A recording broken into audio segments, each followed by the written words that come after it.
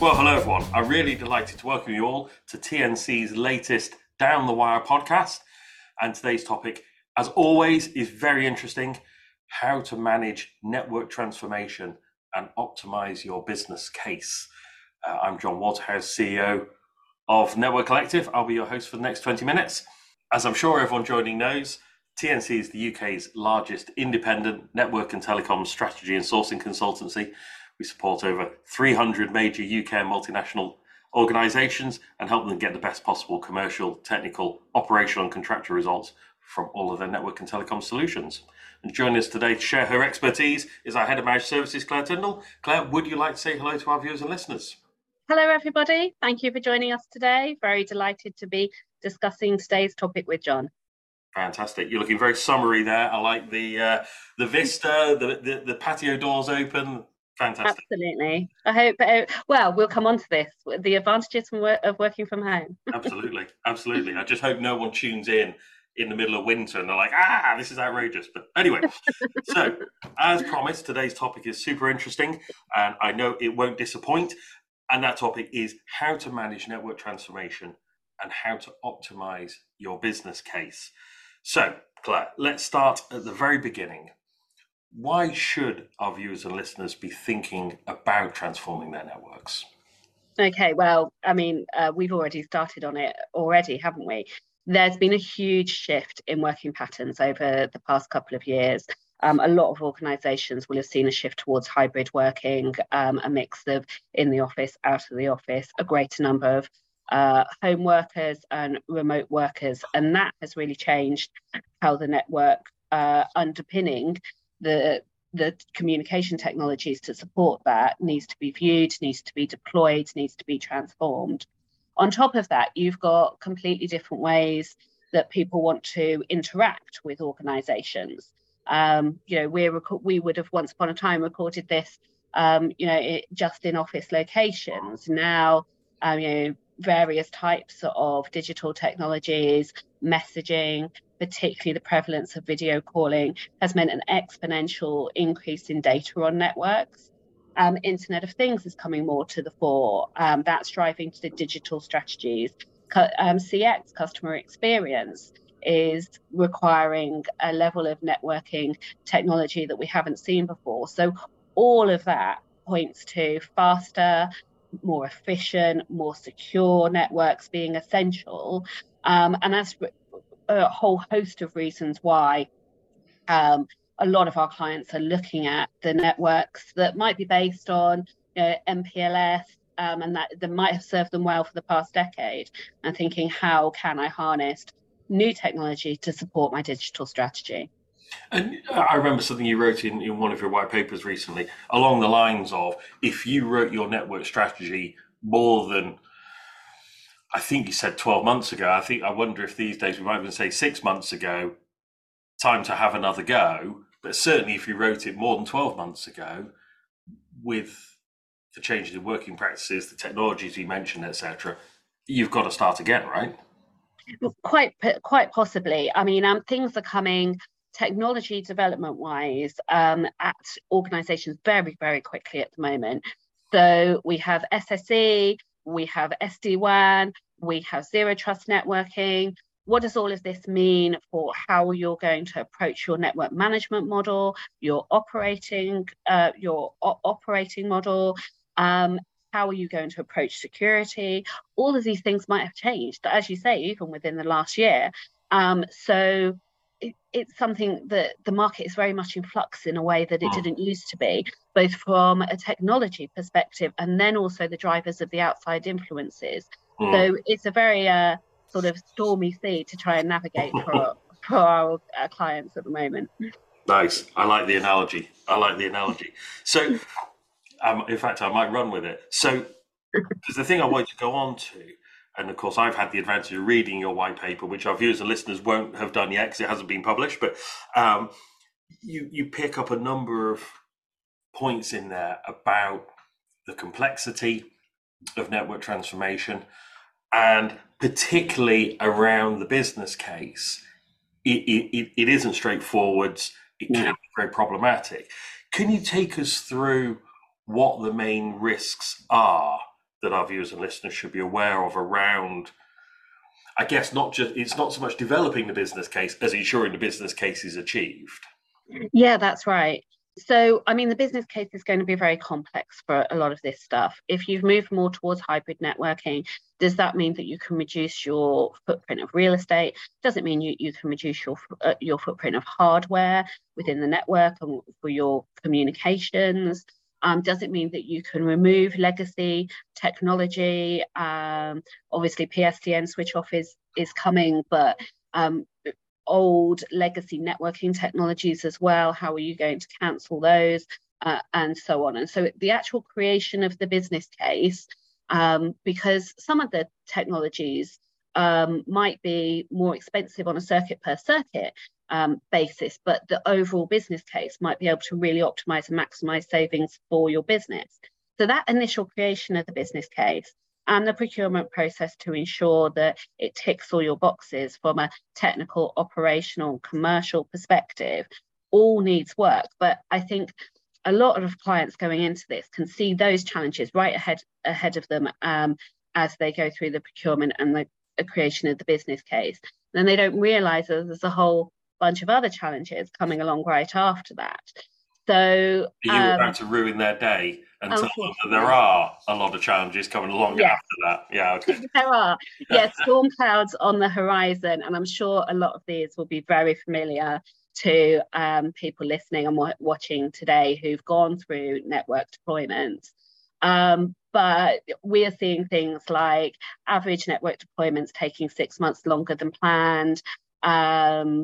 40% of organizations come back to us and say new functionality by the end of the deployment is not exactly meeting the needs of the requirements of the RFP that maybe went out some 18 months prior.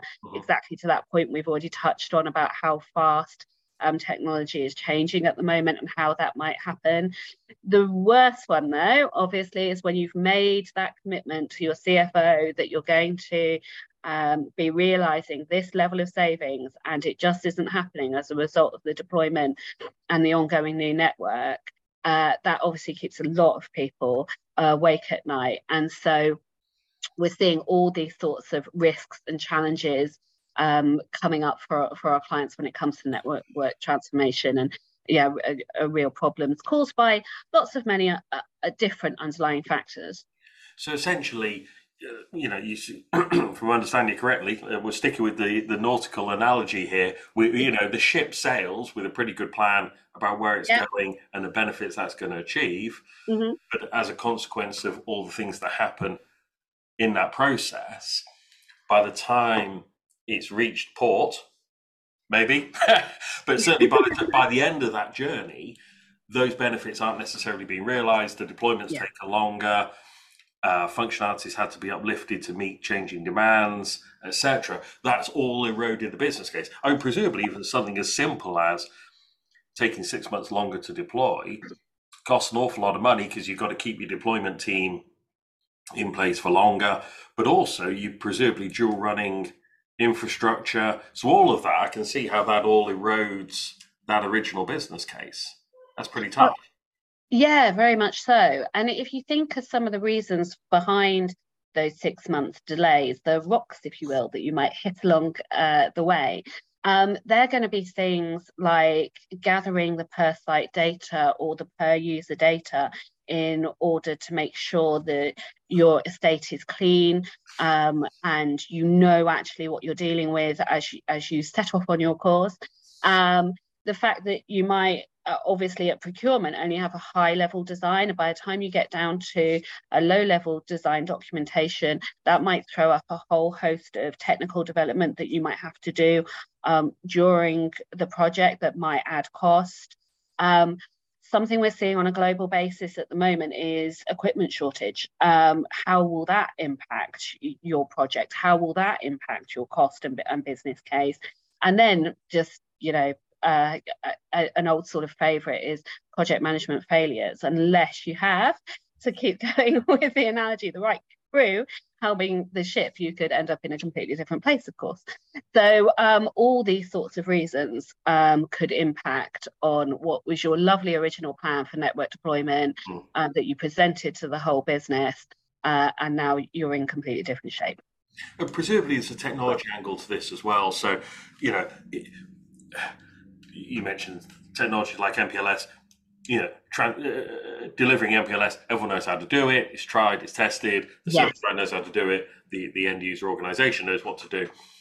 You know, if you're rolling out something that's a bit more cutting edge than that, SD-WAN, SSE, even ZTNA, presumably as well, it takes longer to get to that low level design, the configs, the per site processes, etc., because there's more testing, there's more issues are going to arise, and they've all got to be factored into the transition time.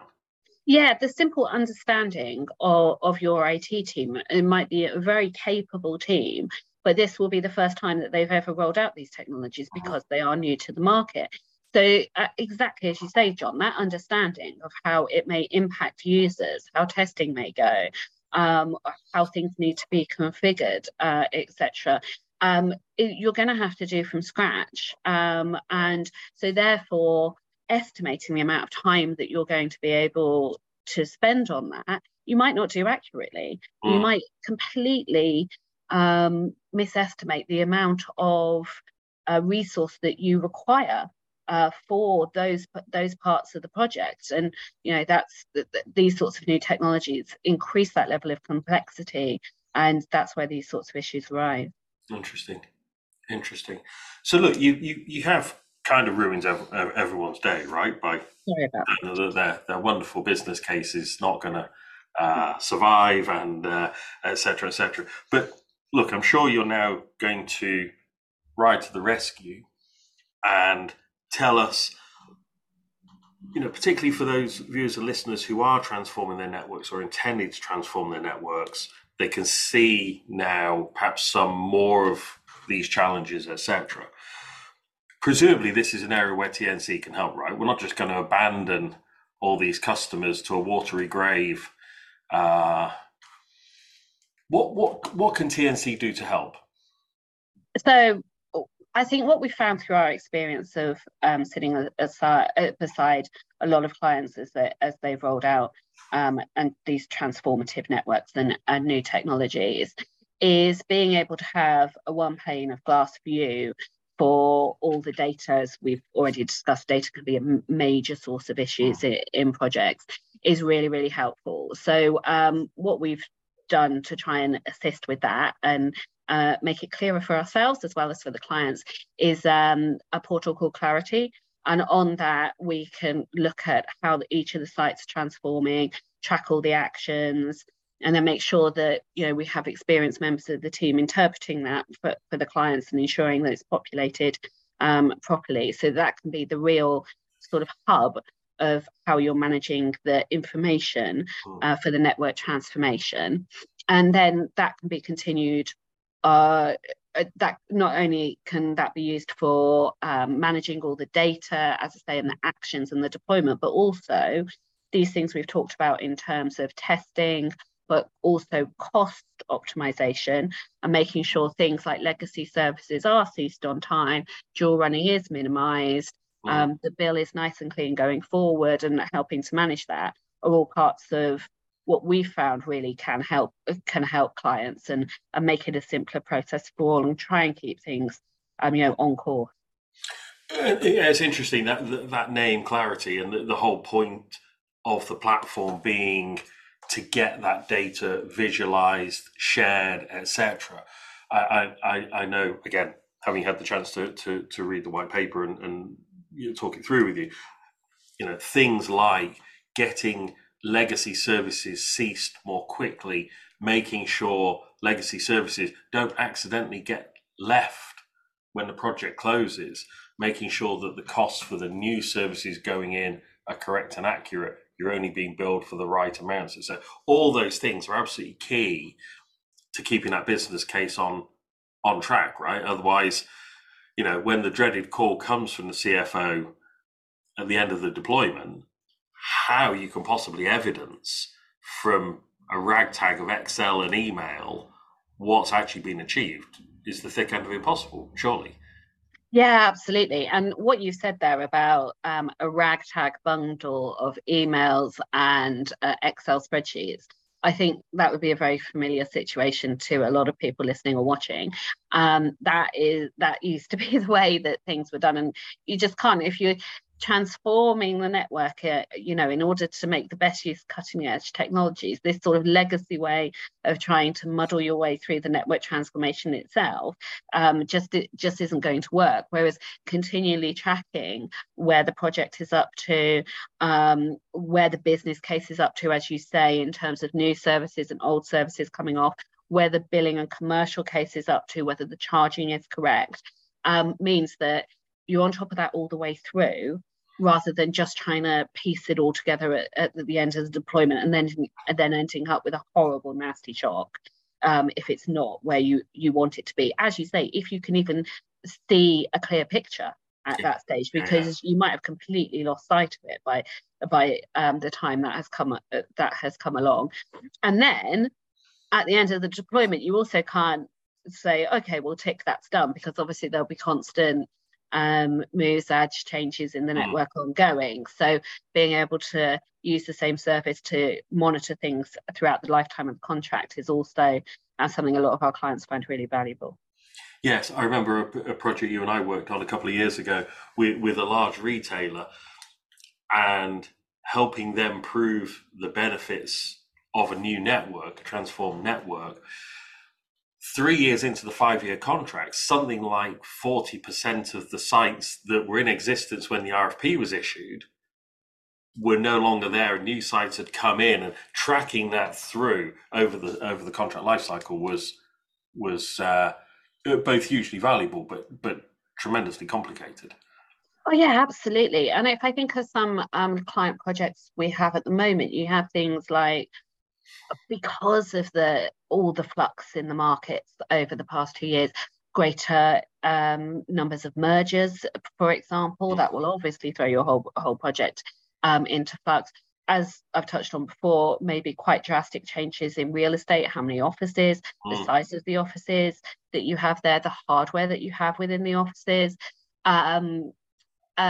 changes in terms of, as we said, people's approach to home working, retailers, and whether there has been a big push towards online, or whether people are now far more likely to visit your shop. You can't say that there is one set of changes that will affect a type of organisation. Everything is in flux all over the place. So the amount of change there is likely to be in a project is exponentially higher than it was 2 or 3 years ago. Yeah, absolutely. You said something interesting. I'm conscious we're starting to get towards the end, so I've probably got time for 2 more questions. But the first one being, you mentioned having experts to interpret the data. I just wanted to circle back on that, because that's a really key point.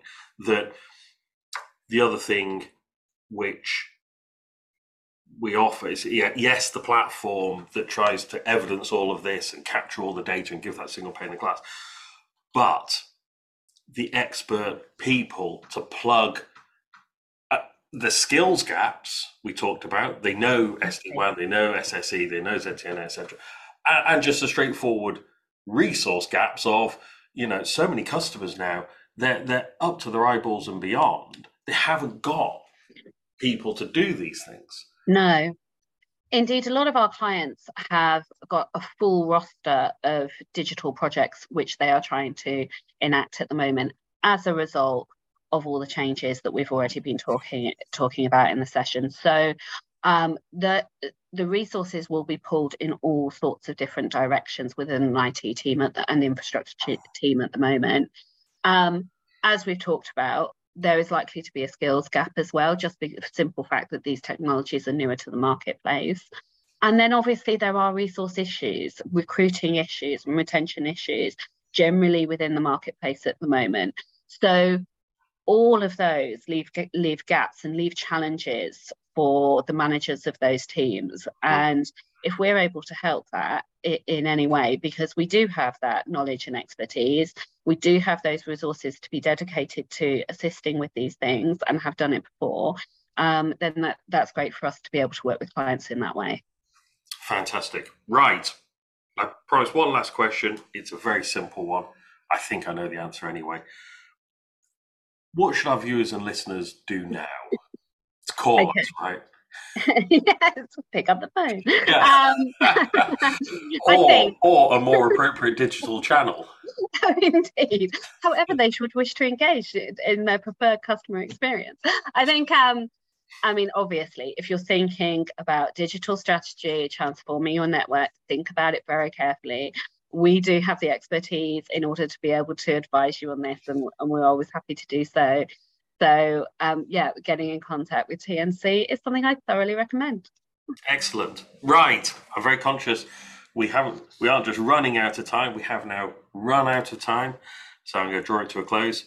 Thank you, Claire, for providing us with your extremely interesting insights and nautical analogies, of course. Yeah, I feel like she's been wearing a sailor hat or something. Yeah, definitely. Next time. Yeah. And of course, thank you everyone for listening and for watching. Please do let us know any questions you may have about this or any other network and telecoms topic. You can get in touch through our website, www.networkcollective.co.uk, or any of the usual social channels. And we look forward to talking with you all again soon.